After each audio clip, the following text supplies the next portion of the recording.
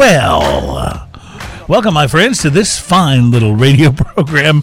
Technical difficulties and all. It's Smoking and Toasting, and I don't know what happened. The intro wasn't right. The Facebook Live wasn't right. But this is one of those weeks where the best laid plans, as they say, are just going to give way to other, hopefully better things. So that's what we're hoping for. Plans never survive contact with the enemy. I think so. Feels like, even as much as I love and enjoy this, on a personal level, feels like my mic may be a lot hotter than Ian, so we might need a little more volume. But I don't want it's that pocket money you're slipping to our engineer. Yeah, I don't want you to later be able to claim that I'm trying to sabotage your. I guess because technically he's related to you too. Yeah, well, there's that. You have yes, it. There's that. So, all right. So, welcome. It's show number 114. Thanksgiving cocktails on this week's show, plus the best American whiskey has been named by Whiskey Bible, and we'll be telling you what that is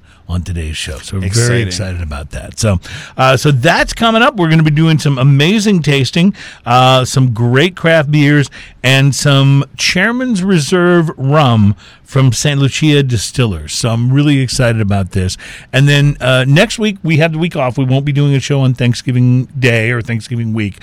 However, that does not mean I won't be smoking a cigar. Well, that's right. I think both of us will be doing... It just means that we won't be doing it in front of camera. Yes, both of us will be doing a bit of smoking. In fact, this is as good a time as any to recognize our producer, Adam on the Wheels of Steel, is getting married next week. And I'm sure you have... Yes, he's getting married next week. And as if that weren't enough, do you care to venture a guess as to who's performing the ceremony? Is it Ziggy Marley? Yeah, close. It's me. I have been ordained by the First Church of the Internet, and I will be performing the wedding ceremony for him. Oh, no, let's hope not. For him and his lovely fiancée. So we'll be smoking that's lots part of the cigars. Greek wedding, by the way. Yes, yeah, that's right. I know exactly what you're talking about. Sorry, I should have hit this one. Yeah, perfect. So we'll be in Mexico on the beach. That's where they're getting married. So I'm very excited. I'm sure we'll be smoking some cigars and maybe doing some live segments that will be, that will be a part of what that should be amazing. Mm-hmm. Yeah, it should be really, really good. Meanwhile, I will hold the fort down here in Houston, and maybe just to get back at you, I'll do a few little segments of my own and post. Oh, I totally think that you should. By the way, I totally think that you should. So before we get started, and we'll be doing a taster on this. Later on in the show, so this isn't really about describing it, but I wanted to break open the rum that we'll be sampling and do a quick toast. On last week's show, and yes, Ian, as you will no doubt be able to notice when we do this later, I have done some advanced This sampling. looks like you have experience with this rum. Yes, I do have some experience with this rum, and I'm looking forward to getting your take on it because it is a very interesting. It's the Forgotten Cask Chairman's Reserve. But I wanted to pour us each a quick little amount so we can do a toast, because last week we did a toast at the beginning of the show to Dave Pickerel. Dave Pickerel will be missed. Yes, from Whistle Pig, who passed away. And this week he's not really a member, there you go, Adam. He's really not a member of our industry, but deserves recognition anyway. The amazing Stan Lee passed away this week. Stan the Man Lee, the guy that basically built Marvel Comics, created, Spider-Man, Iron Man, the Avengers, Captain America, all of those amazing and iconic Marvel characters, and was just kind of a general all-around fun guy. His sense of humor is evident in all his cameos in the movies, which are hilarious. In fact, I was on YouTube yesterday and noticed people have already done these compilations of every Stan Lee cameo ever That's awesome. into like 1 8-minute YouTube video. See, so now, that's worth watching. Not being a comic book geek, okay, but I will tell you, in my youth, I watched a lot of cartoons. I love cartoons, and I watched a lot of those cartoons. Oh, sure. Spider-Man cartoons. Oh, absolutely. This is Stan Lee. Yeah. And he would just go on. I love that stuff. Well, Stan Lee was a visionary and created a lot of what drives our entertainment industry today. And I am a comic book geek, and so I definitely want to salute him, to Stan Lee. Cheers. Cheers, and you will be missed. Rest in peace, my man. All right, we will get back to this rum later. Oh, we're going to talk about that. Oh yeah, I'm looking forward to it. Actually, wow, what a week we had! We have so much going on as we get ready for Thanksgiving. We're going to be telling you on the show today about some cocktails that are great for Thanksgiving, or if not specifically Thanksgiving, at least for the sort of turning of the season here, because it is getting cooler. I mean, it's kind of nice outside right now, but we've had some cool days here in our studio area of Houston. So if we're getting cool days in Houston, everybody else. There was when I went to work this morning. There was frost. Frost on the pumpkin. Frost on the pumpkin, even. So if I don't have a pumpkin. Yeah, but actually, if there was frost on the pumpkin, so I carved a pumpkin for Halloween. Me and my wife sat down and had our, we're husband and wife. We're going to carve a pumpkin. Right. And we had a great time doing it. It was fun because, we were drinking and stuff too. But of course. Because that's what you do when so we carved a pumpkin. Sharp instruments and fruit, Yeah, it's like darts, only faster. Yes. So we sat down and we carved a great pumpkin and set it outside. And due to the heat, it lasted like 3 days, and it was a melty, terrible mess. Oh, right? boy. So with our weather today, if we'd have had that pumpkin out now, it'd be fine for it'd totally be fine. Yes, totally fine. So there would be frost on it, actually. I need to mention to you that we are brought to you by B&B Butchers and Restaurant. They're at 1814 Washington Ave in Houston, and in the shops at Clear Fork. In Fort Worth, I had a chance to hang with Jeremiah a little bit late last week. He bought me a glass of Old Foresters that was just fantastic. There's nothing wrong with that. Oh, man, it was just terrific. And excited to announce that right across the street from B&B's Houston location on Washington Ave, B&B Lemon is now open. It's their pub. It's now open? Yeah, it's their pub. Now, did you nail down when we're going there? Food, working on it. It's going to be probably in January, so we're excited about that. We're hoping to find a warm enough day that we can be out on the patio balcony area and do some smoking. But we will be at B&B Lemon soon, and Jeremiah is really excited about it. B&B Lemon, right across the street from yes. B&B. Yes, so it's basically like a pub, but with pub food made by an actual chef as opposed to just some dude named Joe. In the back, slapping together burgers. So we're really excited about that. So looking forward to that, and big shout out to Jeremiah, who's our bud and our sponsor. And I'm just curious, Ian, you've had an interesting and busy week, as I know both of us have. But have you had an opportunity to smoke anything interesting? I did. I actually grabbed a cigar this morning. So I'm working earlier in the morning. I'm teaching guitar earlier in the mornings at a school now, and so I have to be up. This schedule's weird to me now. Like, I have a grown-up schedule, and I've never really had one in my life. So I'm up at like it's a little 6 hard to get used to, isn't it? Yeah, something in the morning now, right? Yeah, which used to be bedtime. Right, or middle of the night for me. Yeah. So I'm up at 6 in the morning now, and I snapped up a cigar out of my humidor that I meant to actually have last week, and I forgot to take with me because I have time when I get off work on my long drive over here to smoke a cigar, and that's actually a nice, I can really concentrate on it. Really kind of savor it. And I've got a sunroof in my car, and I throw that open, and this is nice today with the cool weather. Absolutely. So I grabbed a cigar that was given to me. You remember Trey Boring, right? We've had him on the show a few times. He's such a nice guy. Absolute friend of the show. His son came to the whiskey scenario. His son Clay was such a nice guy. We sat and chatted for a while. Those two are hilarious. The father-son relationship is awesome. Both of them are hilarious, yes. Absolutely fantastic. Anyway, really enjoyed the conversation. And me and Clay were talking about cigars, and he was telling me about cigars that he really enjoyed, especially something he could smoke on the quick, and carry around in his pocket. And so he gave me one of these surrogates.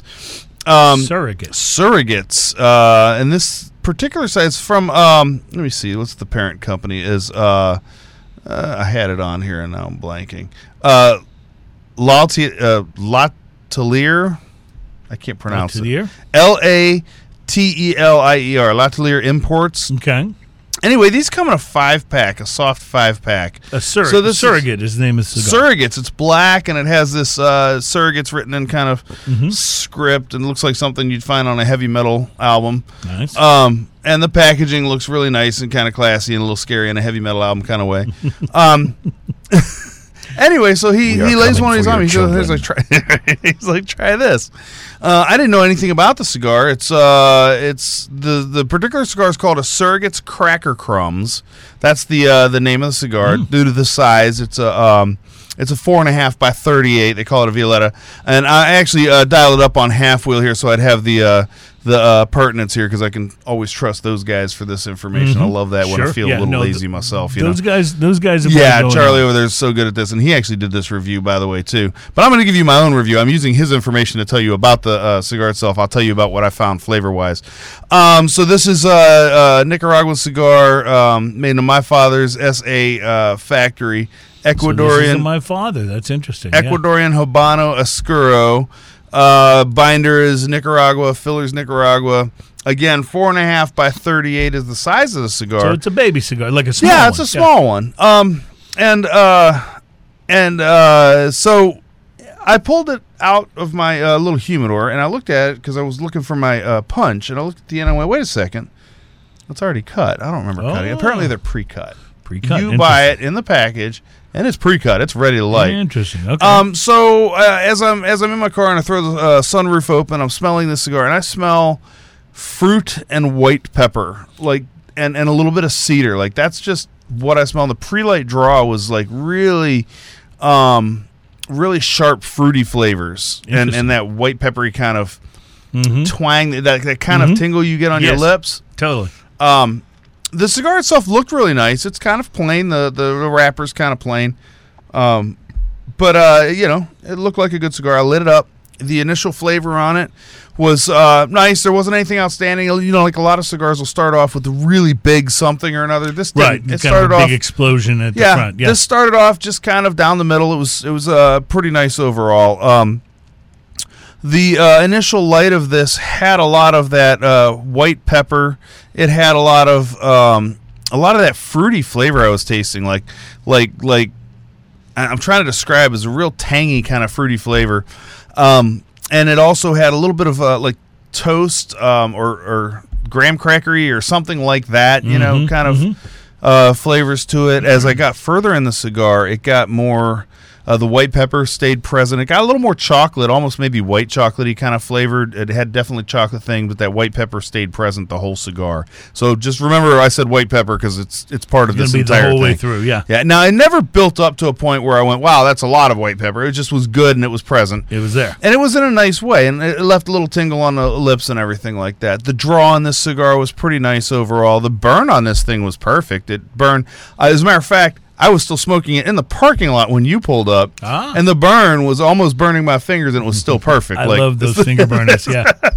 So the second half of this cigar, and I'm just going to go in halves because it didn't make a lot of developments, but the first half was very, very fruity flavored white pepper with a little bit of graham cracker. The second half of this was white pepper again, lots of toast or graham cracker and a little more chocolate to it. Less fruit on the second half of it. Like that part of it kind of went away, which is okay. It was a nice development in the cigar. I had it with iced tea. It was wonderful.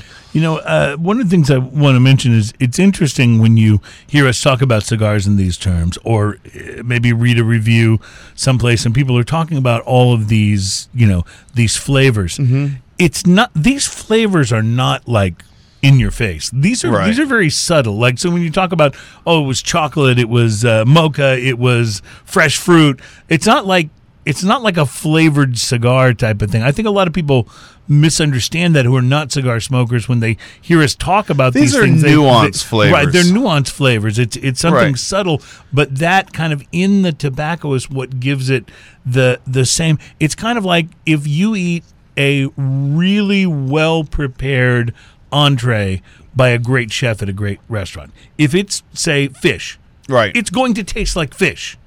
But what's going to make that entree different and maybe better than other fish that you is the nuances of almonds and cayenne and like all those other things. The different ways that it was prepared in those different flavors. And so that's what when we talk about these flavors, it's not like it's a blueberry flavored cigar, or whatever. Which, by the way, I think CAO makes a blueberry flavored cigar. I'm not even joking. It's actually got blueberry looking tube to it. I'd honestly be a little. This is different, though. This is not. You're right. You're absolutely right. It's not a flavored cigar. Right. You know, it's still a cigar flavored cigar. These are nuances and with subtleties. Wonderful nuances. Just like a lot of the whiskey we try. You know, we try whiskey that has all these flavors. The same thing happens. Right. And you talk about talk about the the minerality and the the notes of apple. Right. It's not like it doesn't taste like apple. These are things you're tasting within the wheelhouse of what it actually is. So just thought I'd and things that make that. things that make it interesting and separate it from just being a cigar. Because if you're new to this,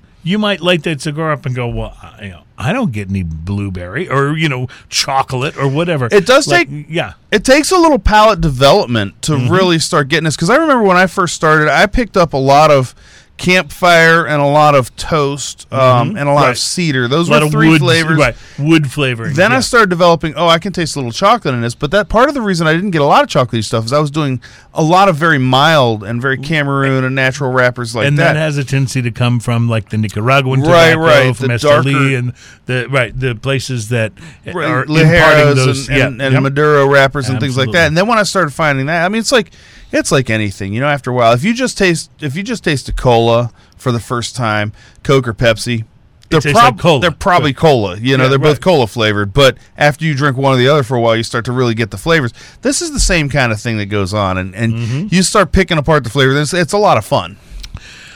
Speaking of Nicaragua, I had a really interesting Nicaraguan cigar this week.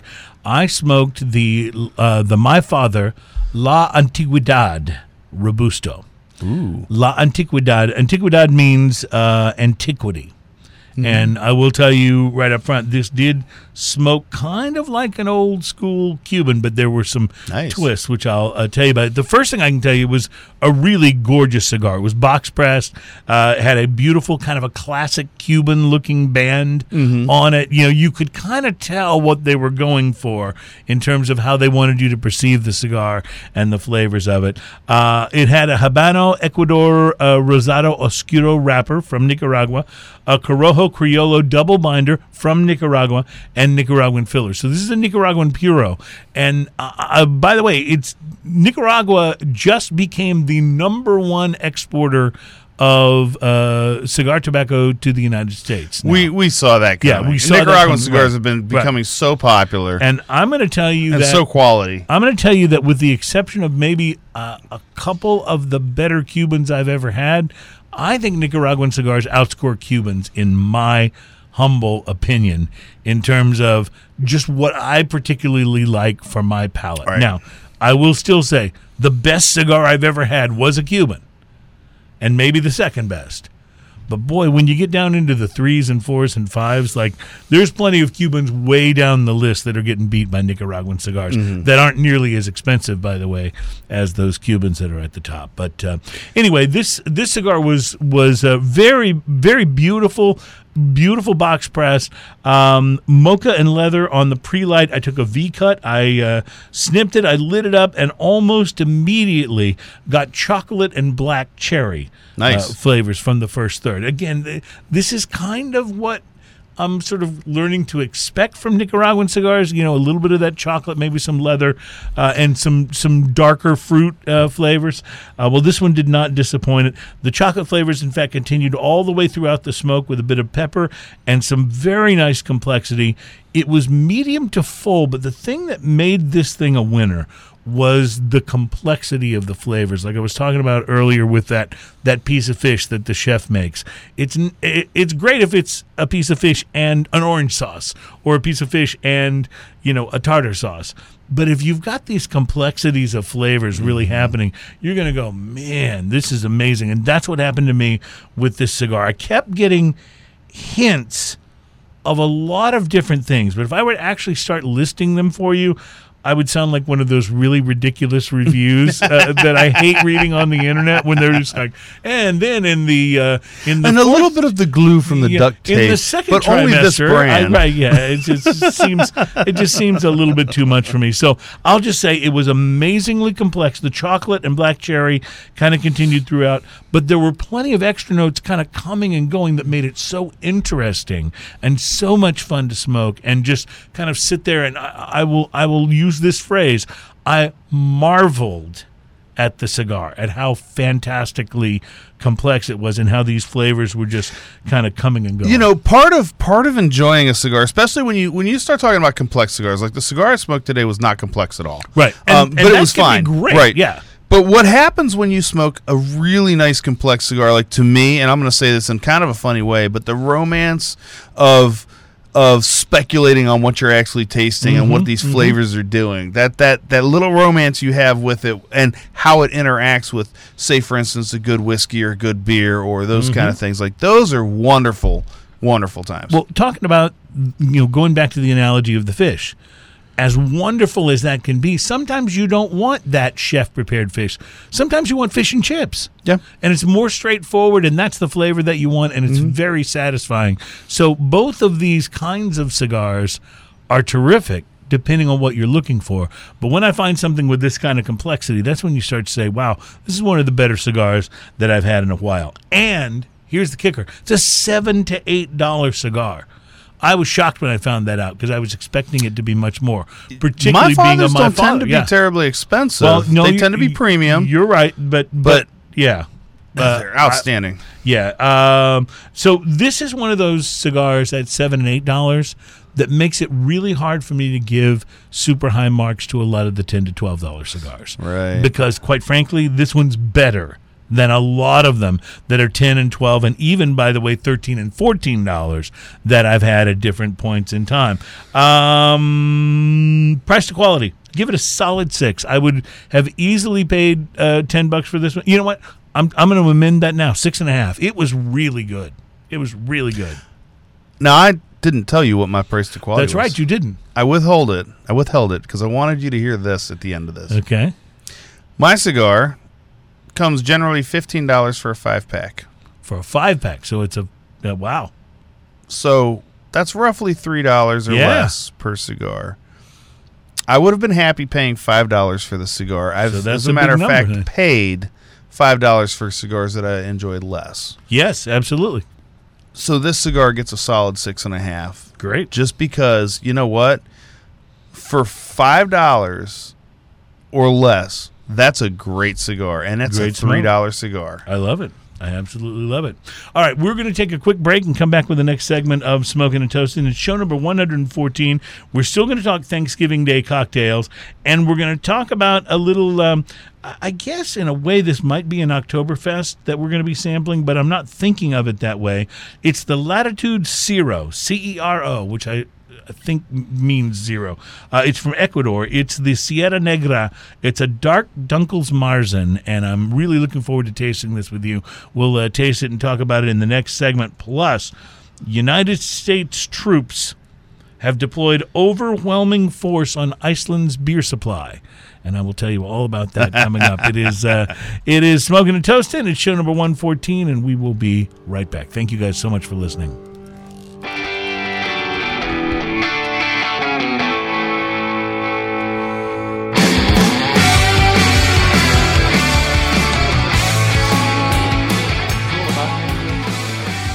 I feel like my ears are sweating.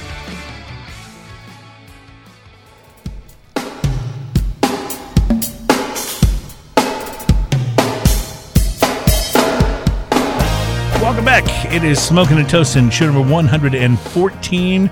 Can you believe, Ian, 114 episodes and no one has stepped in to stop it? Not only that, but it's made me realize, after 114 episodes, I've realized something about myself. Yes? I like beer and spirits. I think this is a good thing to realize, and I'm glad you've arrived at this. I mean, because I would hate for you to not know. I had a suspicion at around 85 episodes. Yeah, exactly. But now you feel certain of it. So yeah, I will say at 114 episodes, I think it's time that the show has earned some respect. You know what I mean? I think so. Like I think at this point, if you say you're going to be here. That's all I'm going to say. Welcome to show number 114, and I'm going to do a big thanks, by the way, to B&B Butchers and Restaurant at 1814 Washington Ave in Houston, and in the shops at Clear Fork in Fort Worth. I don't know if I've mentioned on this show bacon, but I should. Man, The bacon from that place is unbelievable. It's just the most amazing thing. Unbelievable. And it's a steakhouse. It's not a bacon place. No. This is just a side thing that they do. It's on the appetizer. No, their steaks are amazing. You know what makes their steaks even better? Bacon.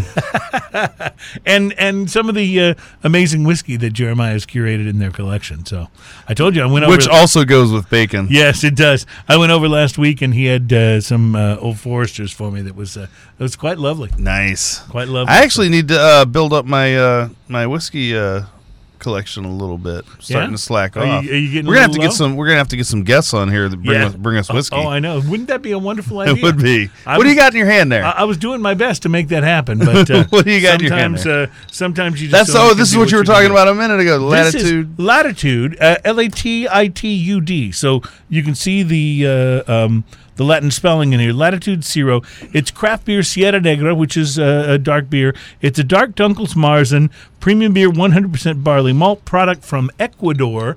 This is something different, actually, than we've had on the show before. And that was nice. That wasn't bad. I don't know if it was funny, but it wasn't bad. Sometimes I get my laugh tracks mixed up here. I think perhaps so. It's nothing but the highest quality sound effects, though, for this show. No, this is an interesting beer. It's a little bit darker beer, but does look a little bit like an Oktoberfest when you examine it in the glass. But this is from Ecuador, and it's a Marzen, so it should have malty and spiciness. I don't believe we've tried an Ecuadorian beer before, have we? I know we may have tried Ecuadorian spirits on other fronts, but I don't know if we've tried an Ecuadorian beer. So I thought this would be really interesting to do. And you made a very interesting face, so I'm curious to know what you're thinking there, Ian. It's well, first off, the initial taste on this is actually pretty good, but it has a preservative aftertaste to me. It has a slightly skunk preservative aftertaste. Now, if you enjoy Heineken, right, this probably doesn't bother you. Negra Modelo has the same aftertaste to it that this has. See, I like Negra Modelo. I'll drink it when it's one of the few left. However, for me, that aftertaste after a few sips starts to drive me a little nuts. Now, I find this pretty refreshing. I think I'd be fine with one of these. I don't think I'd reach for it again, just because that aftertaste, that's an aftertaste flavor that to me is it's a little skunk and it's a little. I don't know. Like I said, a lot of people like Heineken. I can't stand the stuff. I did learn, however, that Heineken, as long as you have it where it's never hit sunlight, is actually not bad beer. But most Heineken has a little skunky flavor. Has a little skunkiness to it. Yes, and to me, that's not very good. So Sierra Negra is the most active of volcanoes of Isabela, the only island of the Galapagos which is crossed by the line of the equinox. It's a large crater, shelters iguanas, birds, and bats. And who knows, maybe some beer.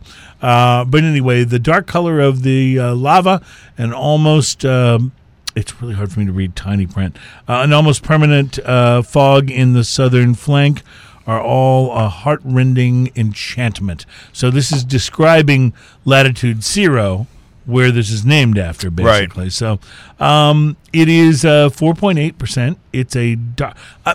I like it, but I am picking up on the flavor of what you're talking about. To me, that's not for me. It's, I mean, if your only choices at a bar were that and your most of your macro brews, I would probably go for that because it has flavor. But to me, after one, it does have some good maltiness to it. Yeah, but that aftertaste, that to me just kills it for me. So Adam, are you getting the aftertaste? I'm just curious. Yeah, he's nodding. Okay. Yeah, he's getting the aftertaste too. So, all right. Well, that's a good rendering on it. I had not seen this. I actually picked this up at Phoenicia downstairs in my building, where it's available in the single bottle. It's not like something you have to buy a 6-pack of. So I thought, this will be fun to try. It looked really interesting. It is fun to try, but again, it just has that. Maybe it's a flavor that I don't like. Maybe it's a flavor that some of those beers have that I don't like. A lot of, like I said, Negra Modelo has that, and a lot of, what's the other one? Pacifico has that. Yeah, see, I'm not a big fan of Pacifico. And I'm not a fan, I'll drink those if that's the only beer that isn't your regular macro beer, because they do have more flavor. But generally speaking, those aren't beers I reach for because of that. Yeah. So I think that whatever that flavor is in there, and to me it's a little skunky and funky, it's just not for me. So speaking of beers, I'm going to bring bad news now for beer lovers everywhere, and I don't like being the bearer of bad news. The bad news beers? That's good. That's very good. It's actually very bad, but I appreciate it. The bad news about craft beer is that prices are going up. Yeah. And it's because of the barley shortage. We hinted at this last week, and I don't think I had a chance to share the information. In a paper published by the journal Nature Plants, a team of scientists from around the world are warning that crop damage from climate change-induced weather events could cause beer production to decline by between 1 and 3.3 billion liters in the United States, or as many as 7 billion pints. Now, I know that there are people who line up on various sides of the climate change debate, and I don't know which side you're on, and frankly, I don't care. But if it starts to impact my beer, I got to pay some attention. It's going to become a problem. Yeah, it's going to become a problem. That's exactly right. So basically, it's barley. It's barley, and, we've heard about the agave shortage. We've heard about all these different things, but it sounds like the one we may have to actually grapple with is the barley shortage, and it could make things more expensive for craft beer. You're giving me an interesting look. I'm just sitting here wondering why we don't have John Barleycorn Must Die playing behind us. You're why is that song not going on right now? You're right, of course. What is wrong with us? This is just our poor preparation on this, and maybe it's because we had a completely different show planned earlier, and this is the best. Well, if we could do this off the cuff, I think we're doing pretty well. Yeah, sometimes, like I said, the best laid plans of mice and men. Yes, those kind of things are absolutely. So are you worried at all about the barley shortage? I'm going to try and wait it out. I'm assuming there's enough bottles of whiskey made to where if beer becomes a little more scarce, I can whiskey through it. The media, of course, loves being alarmist and loves, it's clickbait. It's is water bad for your health and your children? Watch tonight on News 5. Yes, exactly. It may not be bad for your health, but it's certainly impending doom for your children. Watch tonight. That's right. I notice it's always your children, it seems, on those things. But no, they have a tendency to go for the grandiose in the headlines. The reality is, if the cost of a pint of craft beer is going to go up 10 or 15 cents, it's probably not something we're going to notice all that much. But if they were to double, we'd notice that a lot. Are you trying to play John Barleycorn Must Die? Okay, keep us out of copyright trouble now. Make sure you keep it short. Don't worry, I got a timer. Yeah, okay. I can see them trying to take us to copyright court and going, but Your Honor, the quality was so bad. It was played over a phone speaker. Sometimes, here's an absolute pet peeve of mine. Yeah. Listening to anything on cell phone or iPad speakers, okay? Totally. It sounds so bad, it just annoys me to, it's unreasonable. I think it might be a phobia or something I have, but it triggers something, and I hate that. And everyone comes up to you like, dude, listen to this. Dude, you gotta and then hear they this. cup their hand around it to make it even more annoying. Yeah, no, like, I don't got it. No, how about you text it to me? I'll listen to it later when I can listen to it, especially at a noisy bar or whatever. But that being said, there's something about when we're on the show and I play that campy, terrible sound through the microphone. Which makes it even worse. Which makes it so bad, but it's funny at that point. Like, it's gone past the point of annoying to funny. I'll give that to you. Okay, we're going to take another quick break, short segment, but when we come back, Whiskey Bible, for the third year, has picked an American whiskey as the best. And we will tell you what that whiskey is. It's not a trick. Like, we'll actually tell you the whiskey that they chose, and it is American whiskey. Plus, you mentioned Heineken, Ian. Heineken is developing a non-alcoholic, healthy beer. We'll tell you about that, too, coming up. It's Smoking and Toasting, show number 114. I'm going to look at the camera with the blank look that I just gave you when you said that. Please do.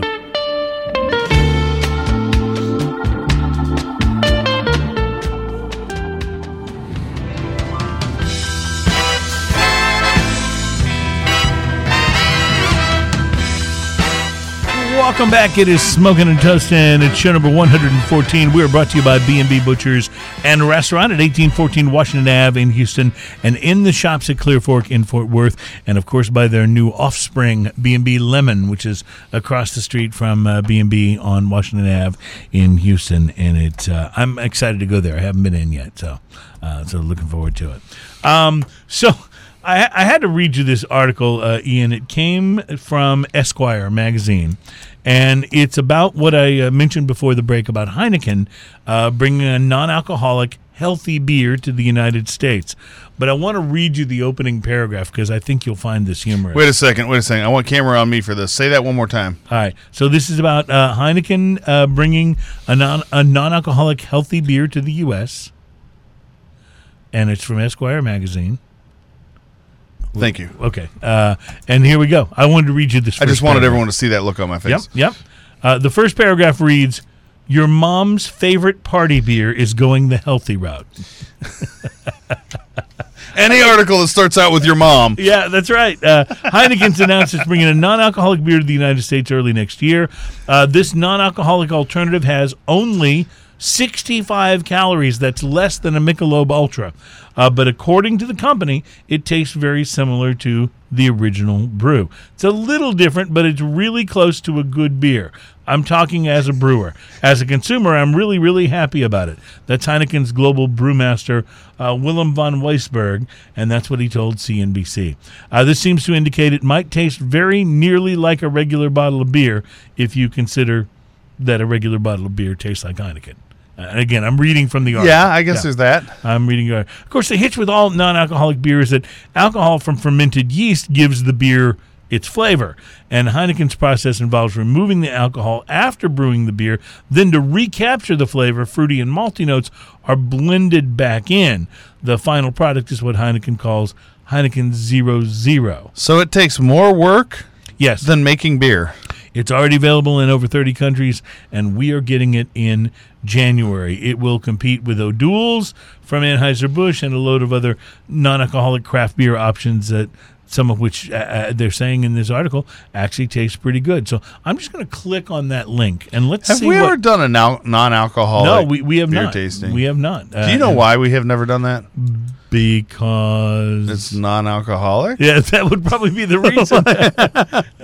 Actually, that might be a fun show, though, to do that. We just have to have a shot after each one. I'm just looking at this list. Brewdog makes a non-alcoholic beer. It's called Nanny State, and it gets high marks. That's brilliant. Yeah, from the I love the name. Yep, I kind of like it. A lot of the non-alcoholic beers I'm noticing are I've seen Caliber German and I've beers. seen a few others like that. Mm-hmm. There's Coors non-alcoholic. I'm just looking at the list, but so many of the non-alcoholic beers are German brews, so that's very interesting there. When I see NA, I just think not available. Yeah, not available, not applicable. So, all right, I have a feeling there is some alcohol in this. It is Founders Harvest Ale. From one of my favorite breweries. I haven't tried this. This is Wet Hopped Ale, and I have not tried it either, so I'm very anxious for us to try it, particularly since we were a bit disappointed by the Latitude Zero. Let's see if this does any better. I don't know really what to expect other than, as you mentioned, Founders is... honestly, Founders is one of my favorite. They make... Well, I like malty beers, and they make malty beers they make in such a badass way. Yes, they really do. And then they make probably the signature sessionable IPA, This smells good. With the all-day IPA. That's, in my opinion, one of the better... sessionable IPAs that is available out there on the market. Now, I haven't had a chance to do any sampling or sniffing. Tell me what you're getting on the nose. On the nose? Yes. Hops, but in a beautiful rounded hops, not a sharp. It is a bit piney.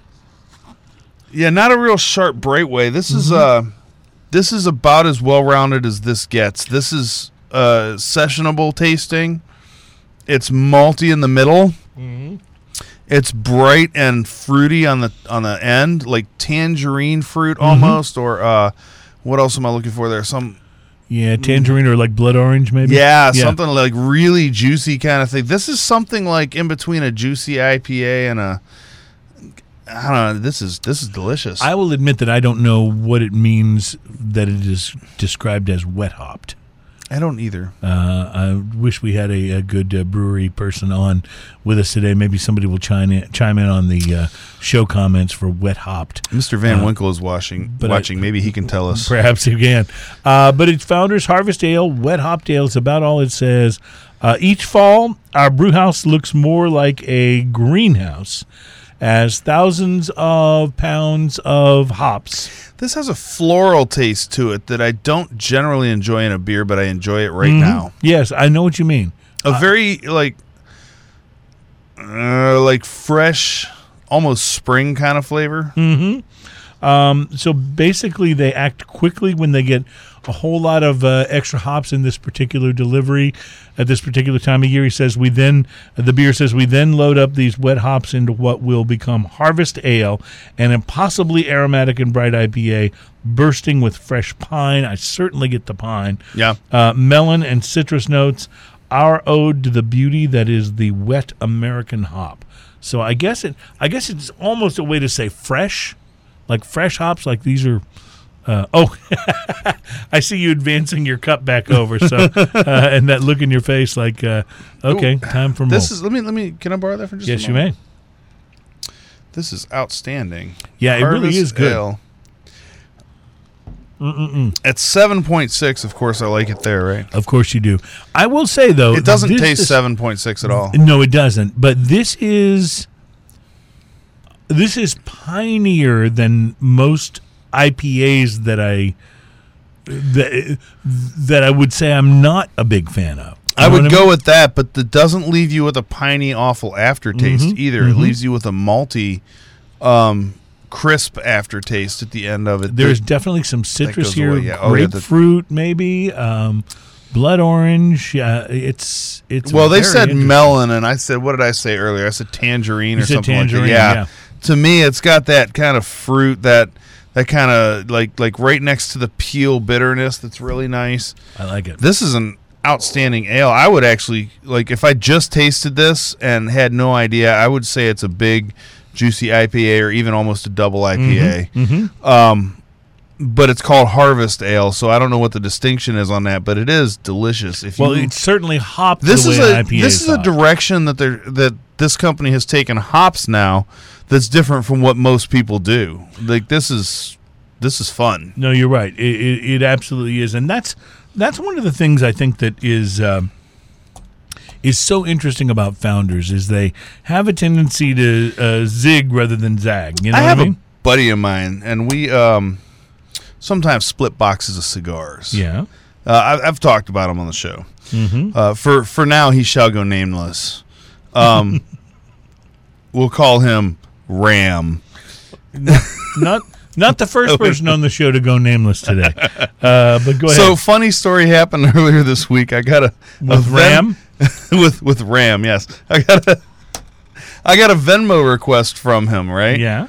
And we're always splitting boxes of cigars. So the Venmo, on Venmo requests, it always says reason or what did you buy, and you type in something, and I always make up something ridiculous, And he typed in the glory of Cuba.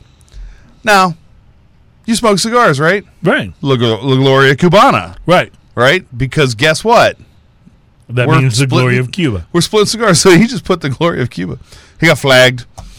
Oh, he spent the next couple days sending back and forth emails to them, and they're like, well, we want to see receipts. What did you purchase? What are you doing? Are you like, wow, right? Wow.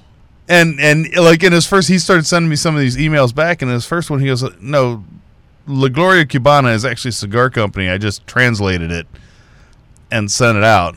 Wow. So can you send us some receipts? Can you prove this? He's like, wow. Yeah, he's been going back and forth with this. Wow, that blows me away. Yeah. One hand.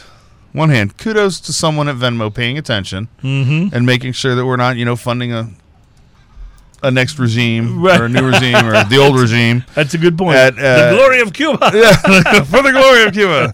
Not La Gloria Cubana, which totally is different, right? Right, of course. Actually, it's the exact same thing. Same thing, yes.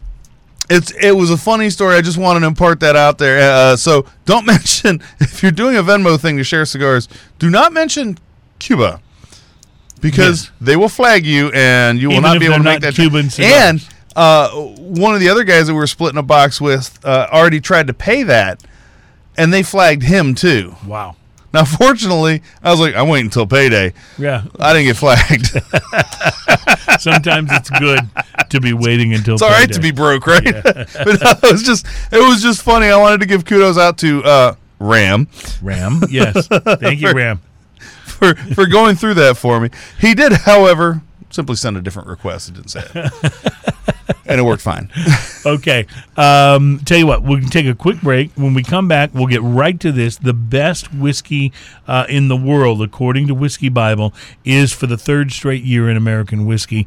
We will tell you what that is immediately when we come back. And shifting to a different spirit, we're going to taste some rum that we actually used in our toast earlier, but we'll do an official tasting and talk about the flavors in the Chairman's Reserve, the Forgotten Casks rum from St. Lucia Distillers, and I'm really anxious to get into this and tell you about this rum. So that's all coming up. You're listening to Smoking and Toasting.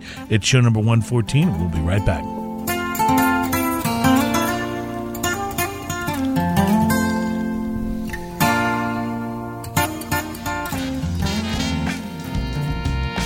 Welcome back, my friends. It's Smoking and Toasting. So nice to have you on the program. And as often happens when we're doing the show, the person who's like doing the most work is actually our producer, Adam on the Wheels of Steel, who actually looked up wet hops and has a wet hopped. Which is the way that the Founders Harvest Ale was He has described. this magical device that he can ask questions. Yeah, he can type in questions and it's get very answers. Bizarre. It's really amazing. It's called an iPhone. Get with the times.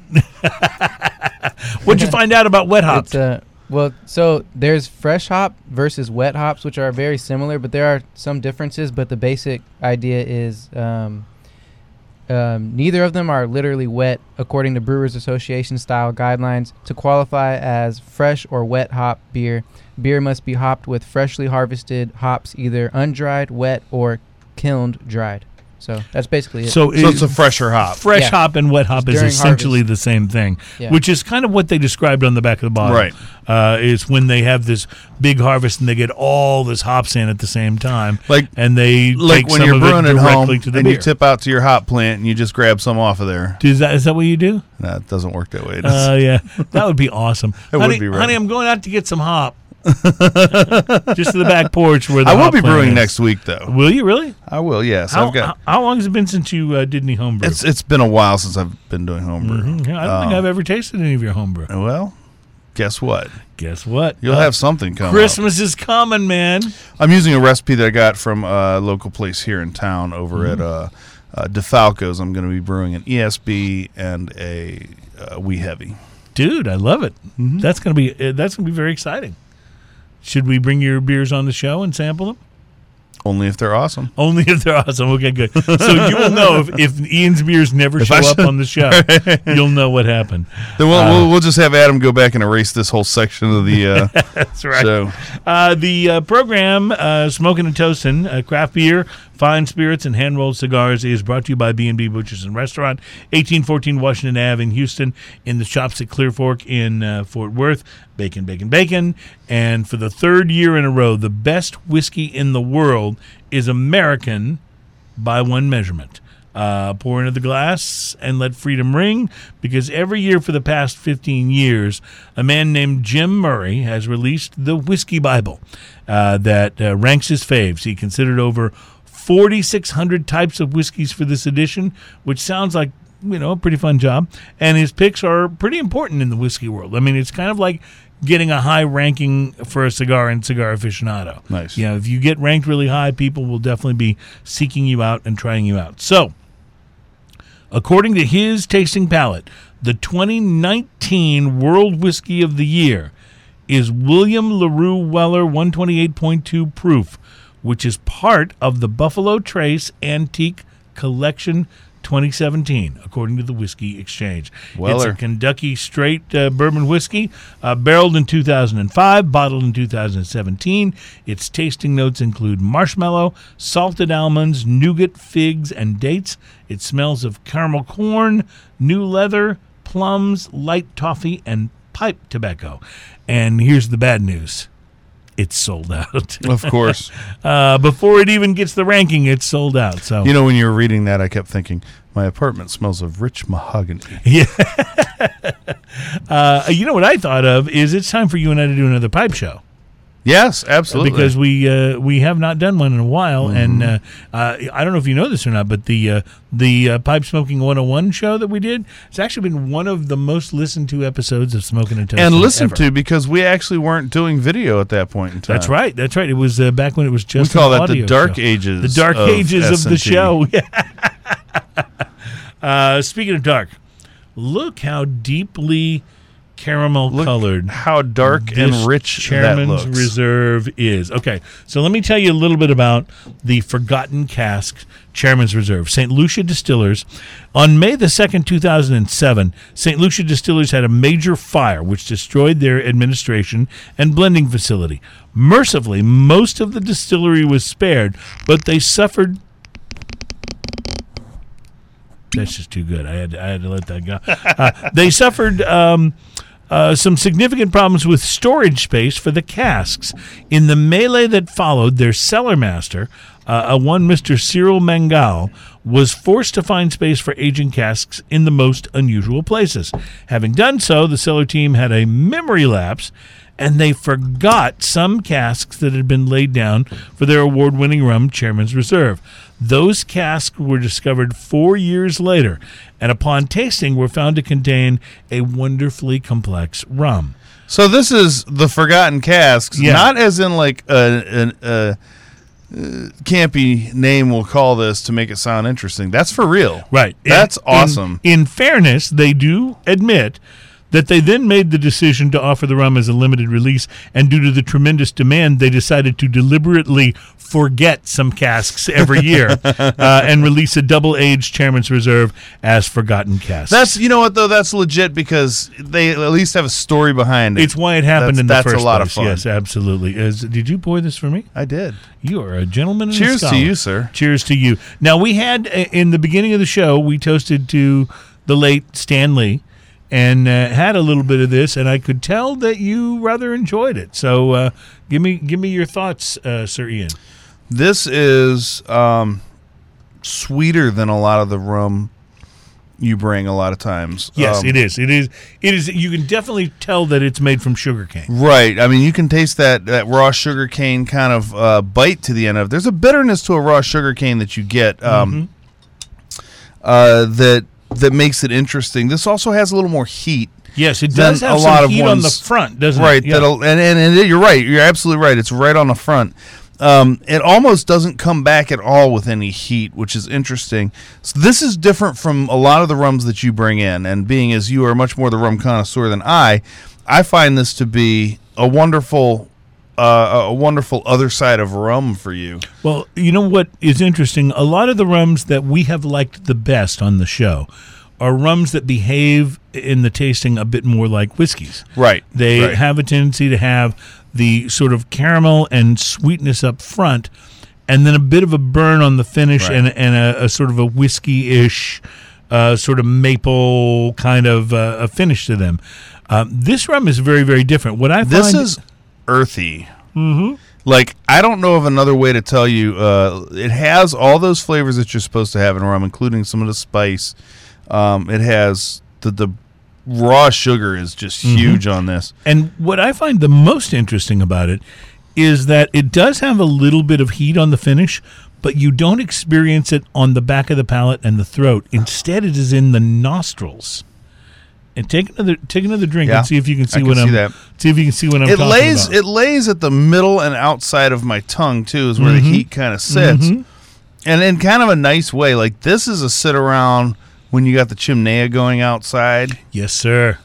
This, I bet, goes great with most cigars. Great with a cigar. I will tell you, I've already had it with a cigar, and it was fantastic. Yeah, I mean, I can see this because I kind of like the earthiness of this, and that raw sugar flavor right up front are really appealing to me. It's interesting to me that it is both earthy and sweet, because those don't necessarily seem like complementary flavors. Yeah, but in this case, this has totally both of them abundant, but they totally work. And I find it quite interesting. I don't think I could see this mixing well. I could see this being almost a disaster in a mix. Don't buy this for your pina coladas. This is a sipping rum. Yeah, well, I mean, it's that's okay, because there's nothing wrong with sitting and sipping this. And I wonder have you tried it with the ice? Have you tried it with a little water? I have not tried it with ice or water. That could be interesting. Because there's almost a fruitiness to the end of this too that I bet would open up a little bit with just a touch of ice or water. Even. As rum goes, this is extra aged because of the fact that the casks were forgotten, and then when they repeated it to kind of create the same thing. And Añejos a lot of times are 2 years? Yeah, they can be like 3 years. Yeah, for 2 to 3 years. So, and this was a minimum of 4 when according to the story. And what's interesting about rum is that generally you don't find it aged as long as, say, your other spirits, particularly in the whiskey world. You know, a 2 to 3 year whiskey can be terrific, but it's not considered a very old whiskey. Right. The same thing can be true for tequila. You don't have to be very old to be considered an añejo. So, but in the rum world, what I just find so interesting is how quickly the aging process develops this sort of maturity that you get in this, and a real unique and distinct kind of flavoring that is in a way a little bit hard to describe. Well, you have turned me on. Before we started this show, I was about rums. I didn't really like one much. Yes. Right. But you've turned me on to a few that I really enjoy, and what's really nice about it, to get a super premium rum, it's $50. I mean, that's right. To get the equivalent in whiskey, it's 100 to it's 150. 100 to 120, 150. To get the equivalent in a single malt Scotch, you can add $100 to that. Yes, exactly. And it's nice because at that price point you can try a lot of them. Speaking of which, let me give a shout out to Dan Crowell. I got to see him yesterday at Reserve 101. He's with Glenmorangie and Ardbeg. Yeah. And he had some of the Glenmorangie Signet yesterday with him that he poured me some of, and oh my God, I'm still trying to recover from how terrific that actually was. It was just absolutely fantastic. I know we've had it on the show before and talked about it, but wow. Yeah. Interesting too, because I think that was much earlier in the show. Interesting too how your palate evolves in ways that allow you to appreciate things more and more, just like you were talking about with the rum. Like you were kind of meh towards rum. I bet you have a better way to distinguish what you like now, palate-wise, when it comes to rum than you used to. And an interesting development, there was a lot of rums that I'd tried before that were all in the very low level, and and they, to me, have a kind of that specific raw rum flavor that it just doesn't appeal to me at all. That sort of Myers Dark sort of a I don't really like the smell of it, really. That whatever it is, be a little rubbery smelling. Yeah. Yes, totally. But it's become different. And what's funny about it is it's now created a line in the sand on my palate. Is the rum's got to be at least as good, or I'm not even getting near it. Not even interested. Yes, exactly. And that line is not a monetary line by any means, because you've brought rums on this show that were $20 that were outstanding. Yeah, we have had some really great, expensive rums, and rums that are we've had rums on this show that are almost $500 for a bottle that are outstanding as well. Yes, and I will just say one of the most delicious things I've ever had the opportunity to taste was something that Chris Hart had brought, and he brought it to the 100th show. That was that naval rum that had been aged for so long, that was part of what the British Navy used to give to their seamen, and they got to the point where they didn't do it anymore, so they've got all these casks still waiting. They usually only bring them out for royal weddings, but they managed to sell some of them off and leave it to Chris Hart to get his hands on it. We'll have to have him tell the story because he tells it better, but I remember you saying, how did you get your hands on this? And him looking a little abashed, and he goes, well, I thought I was buying or bidding, I can't remember exactly what it was, on a bottle or two, and he ended up with a case or two of it. Yes. No, he got a whole bunch of it. And so I'm like, okay, good. Party at your house. It is, though, outstanding, and that man has moved off. He's apparently tried so much whiskey that he's moved into, let's just try and find the most rare stuff ever. Yeah. And I love that about his palate. Like, he knows so much about it. And even though he's moved into apparently that level, that Zen level of whiskey tasting, he's Zen not snobbish about it. I like it. That could be a good book title, The Zen Level of Whiskey Tasting. Right. And I will just say to our buddy Chris Hart and his show Whiskey Neat, please check it out. We recommend it highly. Absolutely. And cheers to you.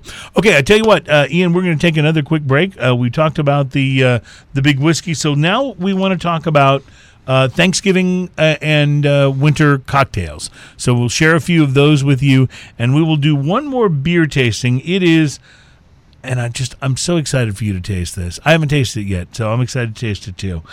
Bell's Cherry Stout.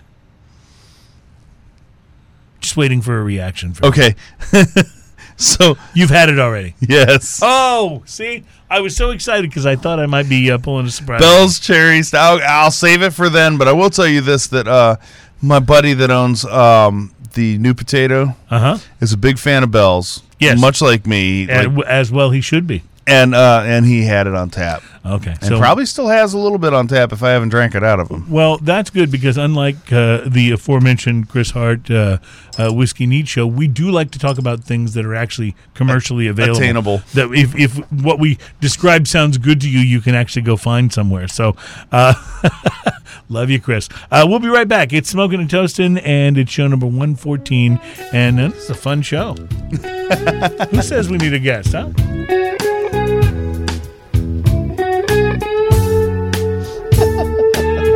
I can't help myself. You're leaking. Yeah, I can't help it. Oh, this is a good time.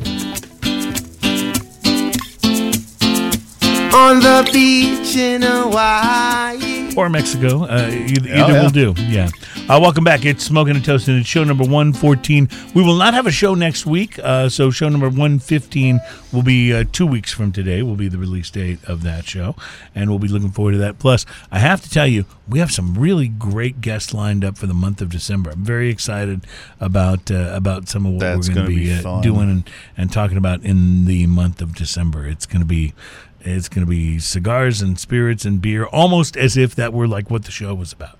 Well, we don't have anybody lined up after Thanksgiving. We might have to either call Chris Hart or Alan Denny and see if one of them wants to but if we outdo the other. But if we call one of those guys, they would move into the lead because aren't they currently tied for who has appeared on the show the most times? I think so. I think that would. Well, we'll see. That would immediately mean that we have the other one on. It would upset the balance of power somehow. Within a month. Yeah, it's one of those. It's like a political thing. You have to balance out the power.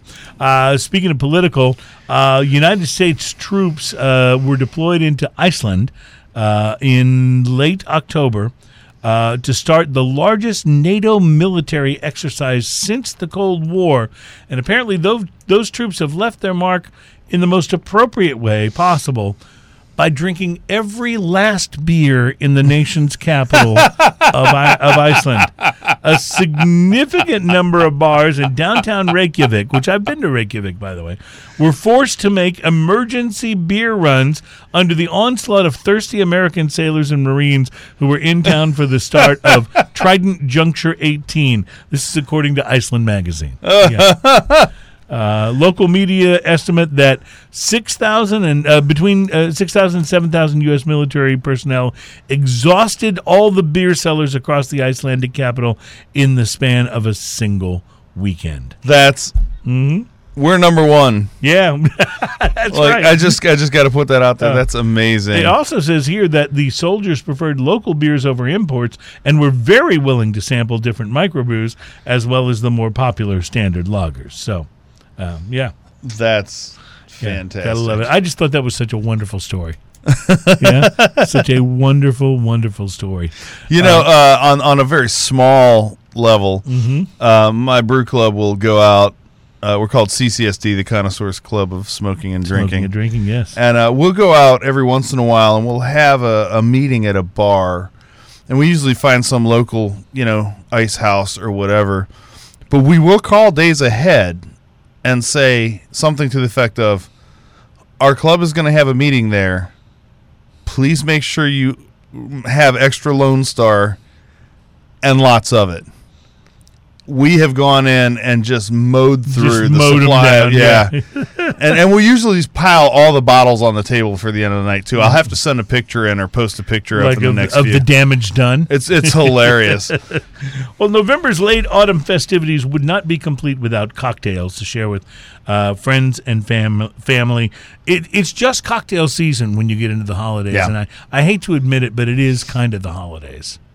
I really don't want it to be, but it is. It is. There's nothing I can do about it. So, liquor.com, a website we frequent and love here on the program, has compiled a list of 11 important cocktails that you should make in the months of November and December. So, I'm going to read them to you, and then we will post a link in the show notes to the actual site, because on the site and the story on the site, there's links to recipes for each one of these. So that way you can, if you're really interested in making them, it doesn't, I don't need to describe the various ingredients. You can make them. But number one is the bourbon cider slushy. Frozen margaritas may be a summer thing, they say, but you can still enjoy a frozen cocktail or two in the cooler months. Case in point, this bourbon-based, fall-themed, totally drinkable slushy.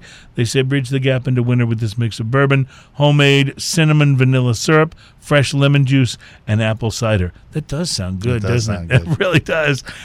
Cold weather has descended upon most of the country, so having a warming drink in your arsenal is a good idea. Their twist on the traditional hot toddy is tea and sympathy. You mix the spirit of Cachaga with chai, ginger liqueur, and fresh lemon juice, and garnish with lemon, cloves, and cinnamon for the extra brightness and warmth that will last until spring, they say.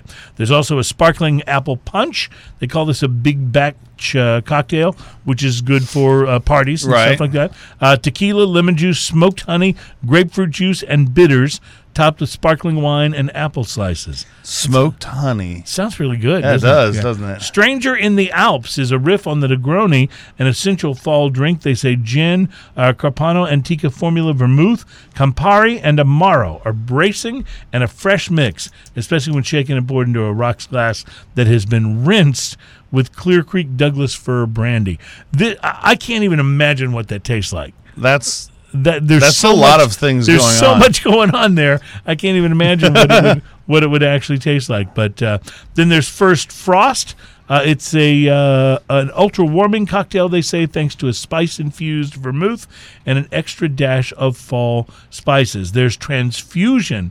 They say take your golf course staple into November by infusing it with homemade ginger syrup and ice cubes that are made from Concord grape juice.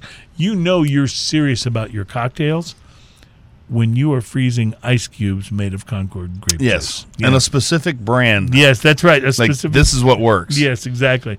There's holiday dinner. There's the cocktail just for the occasion of holiday dinners. It's a play on a gin martini that features thyme and saffron-infused gin, an Americano aperitivo, and a homemade turkey broth syrup with two kinds of bitters that all come together to evoke the taste you expect in a holiday dinner. I'm not so sure that's what I want. I love turkey and dressing. Well, I don't know that I want it in your cocktail. Yeah, it tastes like turkey and dressing. Yeah, but this there's a texture thing that I want when I'm having turkey and dressing. But this totally works for me. The brown butter old fashioned. The nutty and toasty flavors of brown butter are a welcome addition to the classic old fashioned. To mix this cocktail, you need to make your own brown butter washed bourbon, which you'll keep for a few weeks so you can make it once and then enjoy old fashions anytime your heart and taste buds desire. That sounds fun. That sounds really interesting. We'll, again, post the link to all the recipes for this. There is the ginger smash, crisp, fresh, and just a little bit spicy. It's perfect for pre or post-dinner sipping. They tell you to muddle fresh ginger and cranberries with a touch of sugar, then shake with gin, apple cider, and lemon juice, and garnish with cinnamon. That sounds pretty fun, too. There's the pumpkin spice latte, which we're all familiar with that. But whether you love the infamous Starbucks drink or not, this version is the way to warm up with a little bit of caffeine and a little bit of booze. They say use your slow cooker to whip up a large batch of the rum, coffee, pumpkin mixture so guests can help themselves to a warm drink all night. Nice. So rum, coffee, pumpkin. That does sound pretty good. And finally, there is from Jura to Java, a potent cocktail combining single malt scotch, rum, arak, amaro, and bitters for a drink they say that will completely warm you up on cold nights. They call it smoky yet delicate and say this cocktail has all the coffee, chocolate, and wood notes that you crave in your late fall libation. So there's your 11 essential cocktails. I think there's a few on that list that I'm going to have to try. Well, I think so too, and so we will again post the notes in the show notes. I'm going to have to try that. That's going to sound something like, "Honey, have you seen this recipe?" See, you're a very smart man. Ian. That's one of the things I love. She's about way better at that stuff than I am. And your wife is great with cocktails. Dude, I can pour a pretty badass scotch. Well, I can make you a pretty awesome whiskey. Yeah, I will tell you this. I have mastered the margarita. I really have. I can't make a lot of great drinks, and I aspire to be a great cocktail person, but I really am going to tell you that I have mastered the margarita. I'm pretty happy with margarita rocks, not frozen, but I'm pretty happy with margarita. The secret is to invert whenever you're looking at a recipe. Take all the stuff that is not tequila, and the amount of that they say. And then look at the amount of that they say for tequila, and invert those. So if they say if it's 1/3 all this other stuff, or if it's 2/3 all this other stuff and 1/3 tequila, just flip that right over. Make it 2/3 tequila and 1/3 the other stuff. I'm telling you, and I'm not even saying that trying to be like, oh, it'll be boozier. Like it's not that. It tastes better. That's where it tastes from. That's where the taste comes from. Yeah, see, I'm pretty good at making drinks as long as the drink I'm making has either one or two ingredients, and those ingredients are in the name. You mean like scotch and water? Yes, I can make that, and I can make it pretty awesome. Yeah. And martinis. Okay, so there's very few is really just ingredients. Super cold gin or vodka with maybe another thing put in there.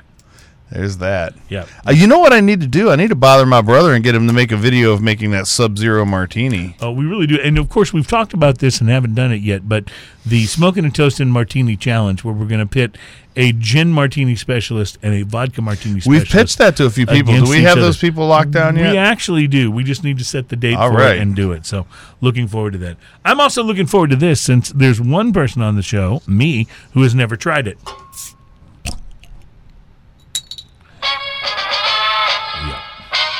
It is stout brewed with cherry juice from the fine folks at Bell's Brewery, Inc.